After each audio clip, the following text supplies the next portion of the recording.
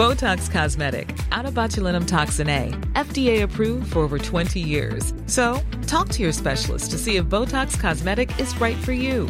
For full prescribing information, including boxed warning, visit BotoxCosmetic.com or call 877-351-0300. Remember to ask for Botox Cosmetic by name. To see for yourself and learn more, visit BotoxCosmetic.com. That's BotoxCosmetic.com.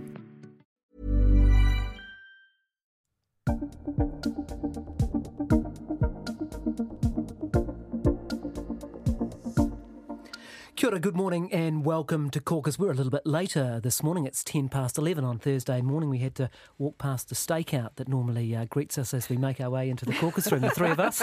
That's right. I'm Guy Espiner. I'm Tim Watkin. And I'm Lisa Owen.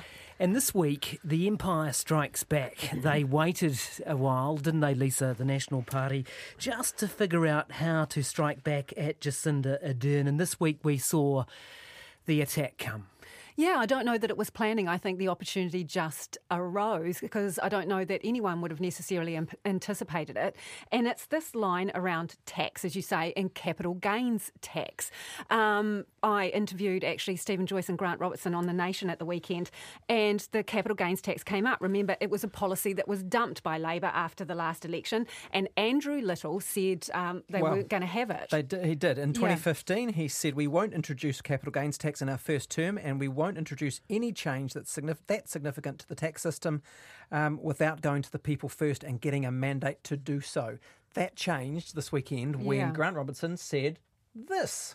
Capital gains tax, are you ruling it out in the first term? Absolutely, if you're in the first term. We've got a tax working group. I can't preempt what they're going to come back and decide. So you can't rule it out. Could come in the first term. I can't depending on what that group I can't preempt what that group says. But here's the important. So it's back on the table. But here's the important point. Right now, today, we have something called the Bright Line test that the National Party brought in, and that says that if you sell a house that's not your family home within 2 years, you'll pay tax on it. Stephen has a form of capital gains tax. I'm giving you the chance to talk about your policy, Mr. Robertson. Yep. So capital gains tax is still on the table. You're not taking it off? What we're going to the election with is a commitment that if you sell a property that is not your family home within 5 years, you'll be taxed for that. Okay. Well, I think there's a problem here for the Labor Party because they're dodgy on tax. They're refusing to say about the capital gains tax. They've mentioned a water tax in the last week, but they won't tell us how much it is. And then, of course, they've got a regional fuel tax.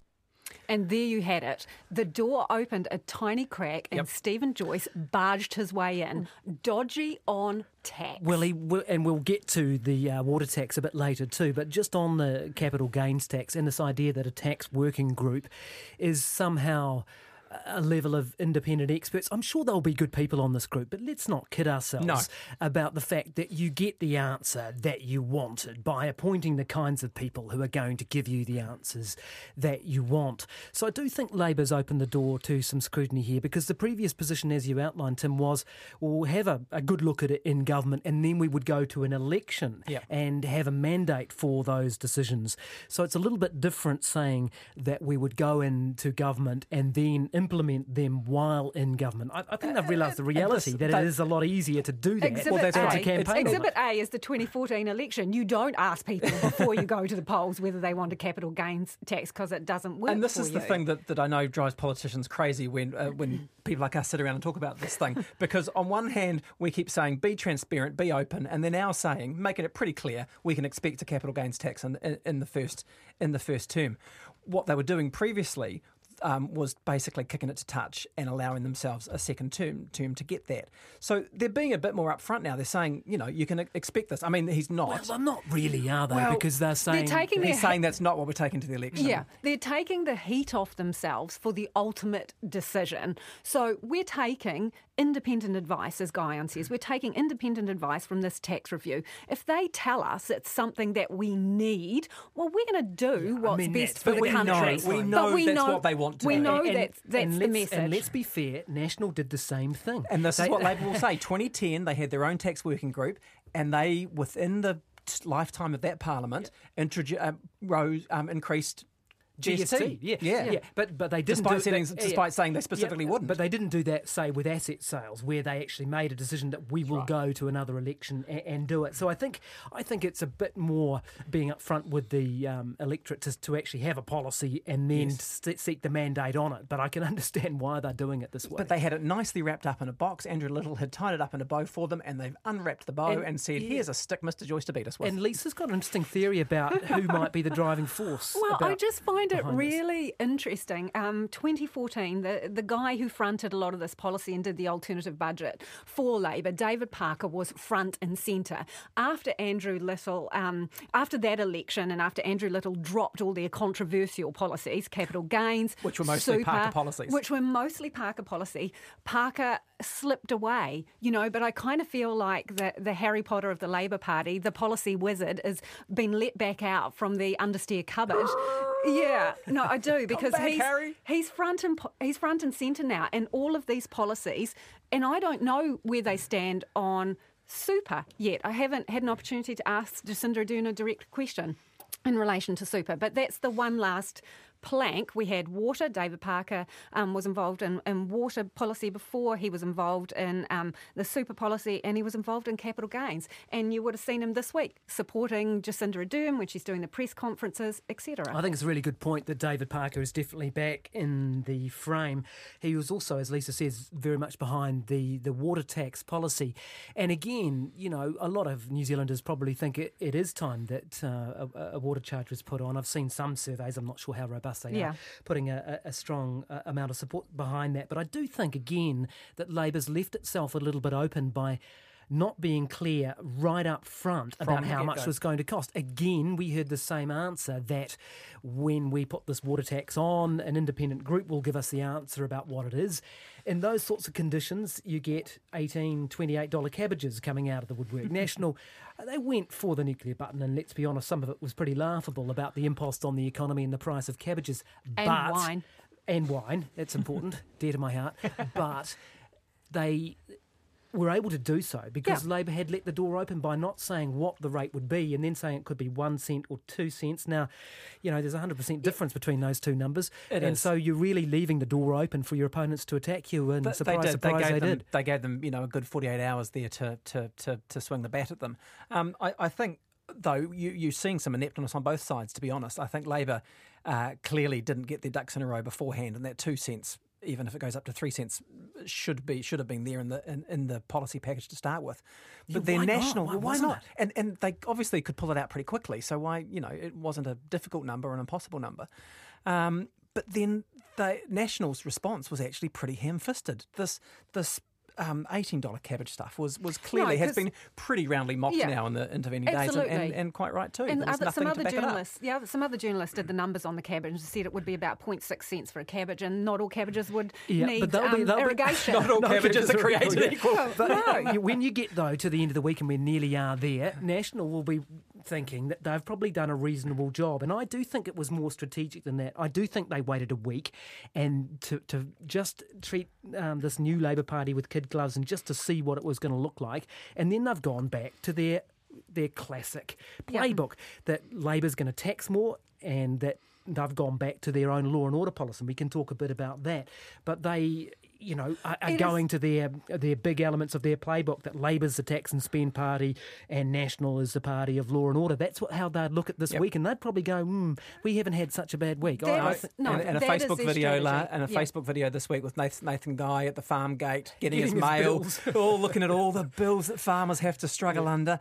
And there's a new bill from Labor going water as well, and big red question marks on the screen. It's not sophisticated, is it? No, it's pretty stuff. It's pretty blunt. And the other thing I would say about that is word has spread fast among their people that is the baton that they're going to use. There is a pointed difference they're going to draw. Yep. The Hamish Walker, I just want to quickly raise this. So Hamish Walker is the replacement for... He's the new Todd Barclay. He's the new Todd Barclay. He probably wouldn't describe himself as such. No, exactly. He would not want to be described like that. Are we recording this? Yes, straight out of the blocks, one of the first comments he makes is that the Labor's water tax is going to be devastating for farmers in the South Island. I mean, this is like barely a nanosecond after he's elected as the candidate. So that doesn't happen by accident. And I just want to put a number out there, because I did a quick sum last night. If it is 2 cents per 1,000 litres, and you've got about 8,000 dairy farmers in the country, 4,500 horticultural makers then, even if just they pay for everything. And of course, that doesn't cover the bottlers and all the other people who use water for irrigation. That's about $8,000 each a year.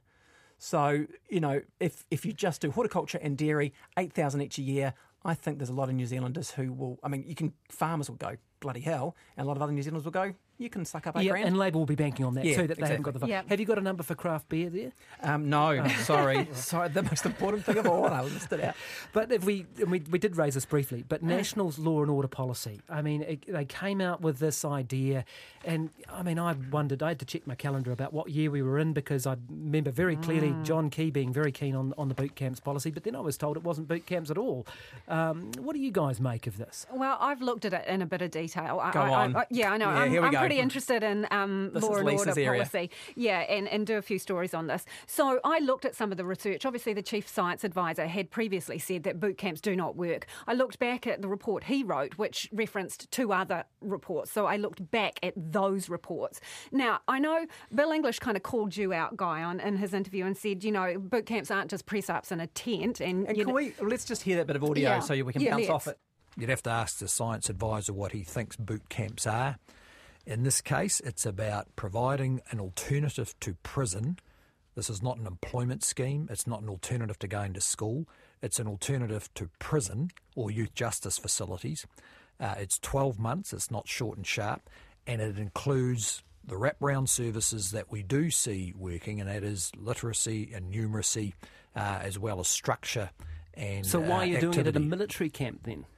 Because we take the view that we think the culture of the army is the right one that is going to help with these kids. And if you think the culture of the army is just press-ups, then you misunderstand them.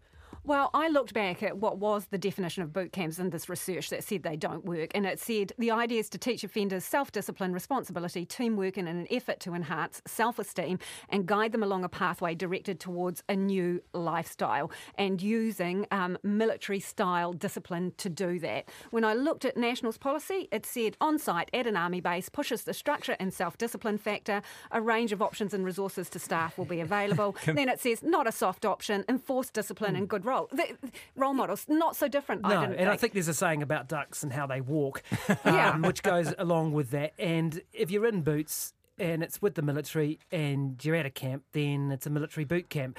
I'm going to dispute that a little bit. Yeah, go. Because I think, to be fair, you actually go back to the evidence, and the boot camp is the problem that National got. It's been called a boot camp now. But this is for a year. This is not the short, sharp shock that we've seen over in the islands and the Gulf and a lot of the other stuff they've done. It doesn't involve multidisciplinary attention from Defence, from the Ministry of Social Development, from Justice and from Education. So there's 4 ministries involved. It's not just people doing press-ups. It's held out Iota, though, isn't it? It is, but there's addiction treatment involved. There's reintegration with the family as part of the package. And this is the stuff that if you look back to the correction Ministry of Corrections own literature research, they will say that the stuff that works is counselling, skills training, multiple coordinated services, education, and that is part of the package. So I think this isn't just a boot camp. Now, there's no evidence this will work, and that's English's problem. Here's the political question. But there's no evidence it won't work, and there's some good stuff in there. Yeah, fair enough. That actually fits with the literature. Yeah, fair enough. Here's the political question, though. Did they want it to be construed as a boot camp? I thought they probably did. Yeah. I thought they probably wanted people like me saying, oh, look, these haven't worked and here's the evidence, and Lisa going through hers. If you didn't call it a boot camp, well. it's an alternative to prison. You could argue it's a soft option. They're getting all this wraparound service rather than going to prison. It's arguably, you could frame it completely differently and say they're getting all the support rather than doing the yards in prison. In their policy statement, they say it's not a soft option. But when you look at the research, very few of these camps work. In fact, they say that they sometimes have a negative effect on the kids. And even now and today we're talking about kids who are abused or mistreated in state care, and one of the camps is a boot camp that was being run on Great Barrier Island. Yeah.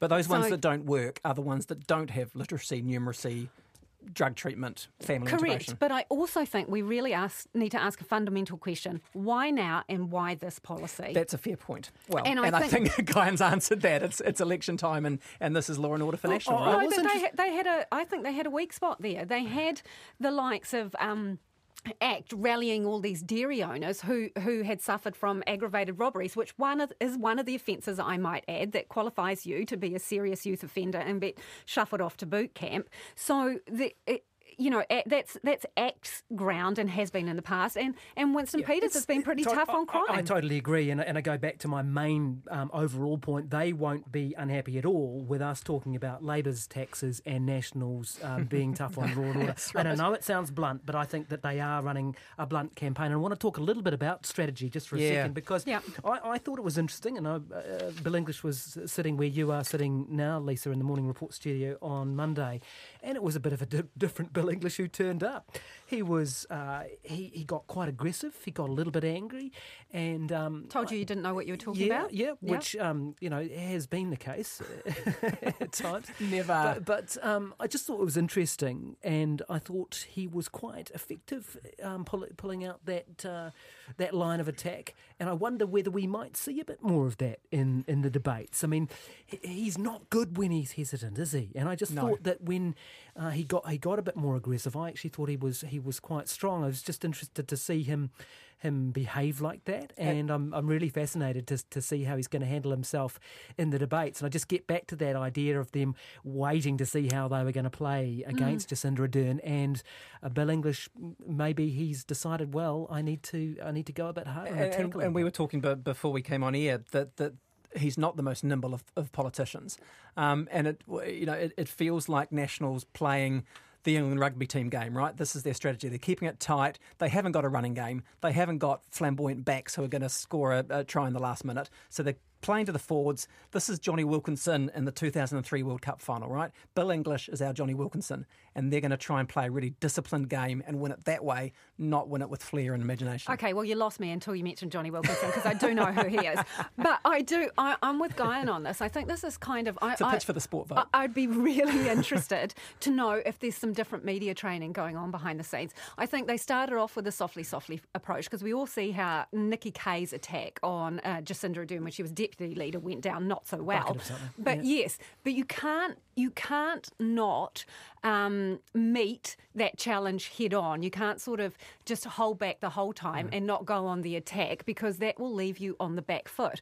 I find it really interesting that this week John Key comes back for his investiture and gets his knighthood and appears on media, including the News Hub's AM show, where he talked a lot about Jacinda Ardern and gave her actually some backhanded compliments and said she was a good communicator, she was good on television, sort of like setting her up to bring her down. You mean like a smile and wave person? Who have I heard that directed against before? Yeah, like a smile and wave person. And then he went on to push all of those buttons about, Bill is, he's got the experience, he's solid, he's proven. He used the word proven multiple times. Okay, so again, here's an interesting one that's just occurred to me. Does Labour and Jacinda Ardern pull out Helen Clark in the campaign? Well, I think that could be interesting. She's in the country in the next couple of weeks. Yeah, we know that much. That's what I was going to say. I mean, if you're talking about here, prime ministerial so big guns, that could be pretty interesting, couldn't it? Let's have a look at Labour. Let's see how they've handled these attacks this week, because it's been a pretty interesting time for Jacinda Ardern. Really, her big tests, a couple of big tests this week, and they were kind of related, weren't they? The fire across the Tasman, and how she would handle her MP who had been at the centre of that. We've got Julie Bishop, of course, the Australian formidable Australian Foreign Minister. Let's roll that one. I'm referring to Bill Shorten using a foreign political party to raise questions in a foreign parliament deliberately designed to undermine confidence in the Australian government. Should there be a change of government, I would find it very hard to build trust with those involved in allegations designed to undermine the Government of Australia. And that was all due to, of course, Chris Hipkins and his agreement to put some questions to Internal Affairs Minister Peter Dunne about the status of Australians who might have, and might not have New Zealand fathers. And of course, we should say just quickly that how much Chris Hipkins was actually the catalyst for this is in some dispute, isn't it? Because Fairfax were asking questions at the same time. But he was in the thick of it. He was, and it looked a bit messy for Labour. But Ardern, interestingly, potentially made it an opportunity for her, called in the Australian High Commissioner, and then held this press conference and said this. The relationship between the New Zealand Labour Party and the Australian government is too important for politics to get in the way, and I'm absolutely clear on that. My hope in this is to have been absolutely clear and transparent with those involved around our level of knowledge, the level of involvement, and to be clear again that regardless of whether or not we knew the basis on which those questions were being asked, they should never have been asked. Australian domestic politics is for them, not for us. We should not be involved, and that is a line I maintain. Decisive and firm, and a rap across the knuckles for her guy. So I was really interested in this because, I mean, Tim, we've been in the room with Julie Bishop before, and she makes you kind of feel like a 5-year-old, like you should retreat and apologise even if you haven't done anything wrong. So this was like a really formidable force to go up against, and I thought Jacinda Ardern held her line. I agree. I thought she did well, and I thought she deployed all the skills of a successful politician. She took a decisive line. She retained her cool. She deployed an element of humour. She said that she was politics was about being caught between a rock and a hard place, and she was currently caught between Ayers Rock and New Zealand. Yes. The metaphor might not quite have worked, but it was a little bit of fun. And she disciplined her MP Chris Hipkins without having to throw him under the bus. That is not an easy thing to actually do in the heat of an election campaign after being leader for 2 weeks? She cauterised the wound. She cauterised the wound. And here's what I thought she did really well too, because the very next day I hear on Morning Report that she has declined to be interviewed. And I think that's a skill too, knowing when to shut up, because some people do not have that skill. No, don't. I'm not. Let's not go over that door. No, absolutely I know what you mean. not. But, some people, and arguably Andrew Little might have been criticised for that. And she must have, I think she turned off Chris Hipkins' phone too, because we were ringing that all morning and couldn't get hold of her at all. It wasn't all gold for Labour, though, that incident. And it did... Hell no. It did look like, and we were talking about this before, Tim, before we came into our caucus room. We were talking about the fact that really, as a Labour MP right now, before you pick up your smartphone, log on or talk to someone, you should be thinking, is my action now going to help me win the election? Is it going to help me lose the election? And really, it's pretty much that binary right at this point. Right. Of course, it'd be silly to deploy that attitude right across helping constituents and doing all that good stuff. But at this point in the election campaign, you got to be super disciplined. Yep. And chatting to your mate Marcus Ganley, who's been an advisor in the same office as Jacinda Ardern and Grant Robertson, all those guys are very close, and talking to him about helping out your Aussie mates across the Tasman, it does not fit that bill. Don't do it. It was as simple to me as sit down in the life raft. You just had someone who jumped to their feet and started rocking the boat.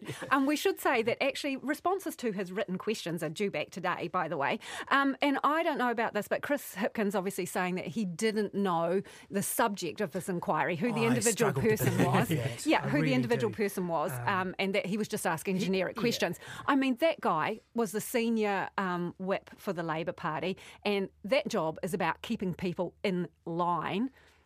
I think needed to turn the whip on himself. It's a good reminder that the Jacinda effect is a very nice place to be for Labour, but you can lose it in an instant. Yep. No mistakes, no distractions has to be their mantra for the next couple of weeks. You don't give your opposition, even if it's your opposition in another country, in a foreign power, any opportunity. And let's have a look at where Labour are going, because they didn't have a lot of traction on their policies this week. They were more defending their tax policies probably, but there's still a lot of time to go. And the ones that they did roll out seemed to be attracting the youth, and most of their media was around that. We had driver's licence lessons in schools and civics in schools, and we had photo ops and Instagrams with kids, and then we're throwing forward into what is shaping up to be or being billed as a significant announcement in the tertiary education realm. So we really are seeing Labor pitch young, aren't we? We are, but it does feel like a slightly phony war week this week. This is the last week in the House. Campaigns kick off next week.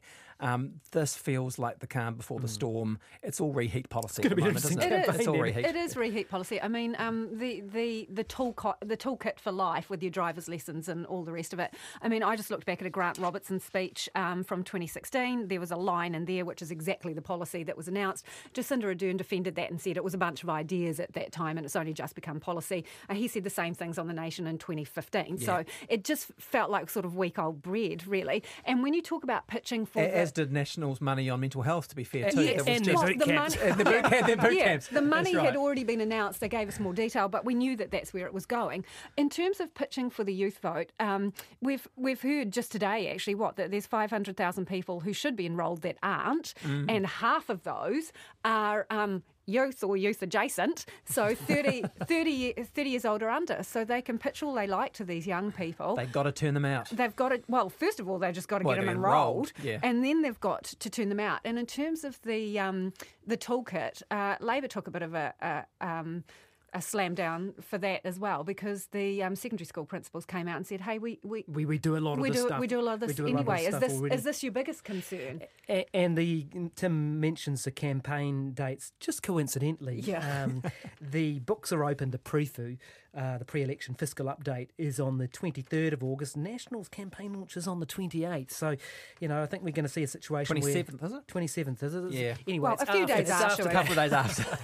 And so I think you're going to see a situation where the books are opened. Oh, look, I've got all this money to spend. And I think the National Party is going to be throwing quite a bit of that around too. This is the interesting thing, is that the tax and spend argument they've been thrown at Labor, can they resist the temptation to go... It's not tax and spend when they do it. That's right.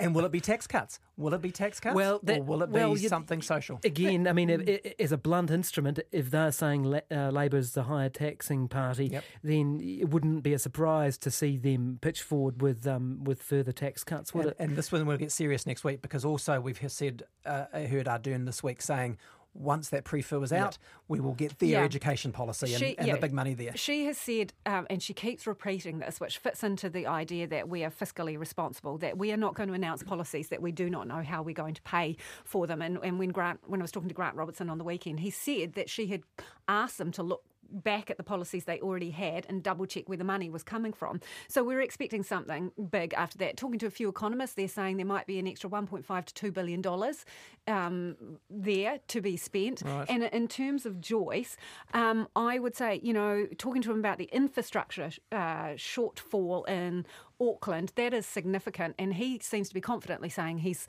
got the money for that. So you wonder if he's already, got his calculator out and thought this much has to go to Auckland as well as any kind of bribe he's holding back. Let's perhaps end with what we haven't been talking about, and I think that's quite significant, is the minor parties. And who? And I'm sure there's a whakatauki for this, but this idea that, when the elephants fight, the mice get squashed. And when you've got two big parties really going head-to-head in a reinvigorated Labor Party, you tend to get more of a flight to the bigger parties. We certainly saw that in 2005 when Labor and National were within a percentage point of each other, and what had been big parties in 2002 started to really get squeezed out. And, have you heard much from the Greens this week, for example, or from New Zealand and First? even New Zealand First. Well, they squeezed in quite shrewdly the former Foreign Minister. Yes, went on the Bishop issue. And on came Winston Peters about Julie Bishop. And it was interesting because for the first time he attacked Jacinda Ardern. We hadn't heard that before. And he came out there. But they are struggling for oxygen as you see the red team and the blue team fight it out, right? Because there was another policy announcement this week that probably nobody has even looked at or thought about, which was TOP put out its justice policy. It set significant targets for reducing the prison population by, was it 40%? Yeah, well, they want to go from 10,000 to 6,000 in 10 years, saving the country country $4.5 billion. They want to change bail laws. So some of this policy is really controversial in that kind of justice area. They want to give prisoners the right to vote. They want to get rid of the ACT champion 3 strikes rule. And then they laid out all these rehabilitation programs that they're going to pay for. Did you hear anything about that? No. Not a lot. And then the only other voice that I heard really was Hone Haraweras, which was bringing up this issue about whether Willie Jackson was courting him for a deal in... and Willie says... I think he's a bit naughty. I think he's being a little bit naughty on that. Of course, both are naughty in that respect. So, yeah, they are being starved of oxygen. And this makes it a more prime ministerial, more presidential campaign. Well, indeed. And just, I suppose, final word, we've got a One News Colmar Brunson poll out tonight. It'll be interesting watching, but would you expect to see further gains for Labor, possibly at the expense of these miners? Well, look, this is going to be a big question. I don't want to predict that because there is a sense that because of the Hipkins thing, Labor's momentum potentially has stalled a little bit this week. National is now trying to get back on the front foot by attacking policy, not personality. So it'll be interesting to see whether they are starting to stall it or whether people are settling into the Jacinda world. Yeah, I'm really excited by this. I'll be sitting down with my remote and popcorn and watching it in great detail. But I think it's too early. I don't actually think this poll's going to be interesting. I think it's going to be the poll after that because I believe this is still will be tracking in that honeymoon period. So we might see, as kind of Tim is sort of suggesting, some stabilisation, but I don't actually see... I think the true snapshot will be what comes after this. Yeah, I'm also interested in the preferred Prime Minister stakes. Yeah. It's a big I and a big if Jacinda Ardern were to take over Bill English in the preferred Prime Minister stakes. Yeah. Now, I know there's no constitutional bearing on that, but it would be pretty bloody interesting. It's the old momentum thing, isn't it? Yeah. But as we've said, big policies next week potentially, and so that will be, the polls after that again will take on new resonance. We'll pick them all up next week. We will next week. Hey, thanks for listening, everybody. We will be back next week after that preview. Thanks to Jeremy in the control room. Our theme Sting is by Copra Music, and if you're enjoying Caucus, please do subscribe so that we can be delivered to you directly, just like a hot pizza. Or you can tastier. Not with pineapple or spaghetti. No. Or you can also, of course, check out RNZ's amazing new app, which has programs like ours. Just favourite Caucus when you go there. See you next week after the fiscal update.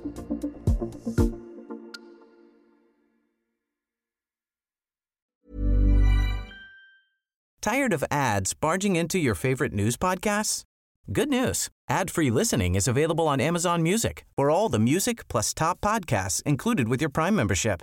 Stay up to date on everything newsworthy by downloading the Amazon Music app for free or go to amazon.com/news ad free. That's amazon.com/news ad free to catch up on the latest episodes without the ads.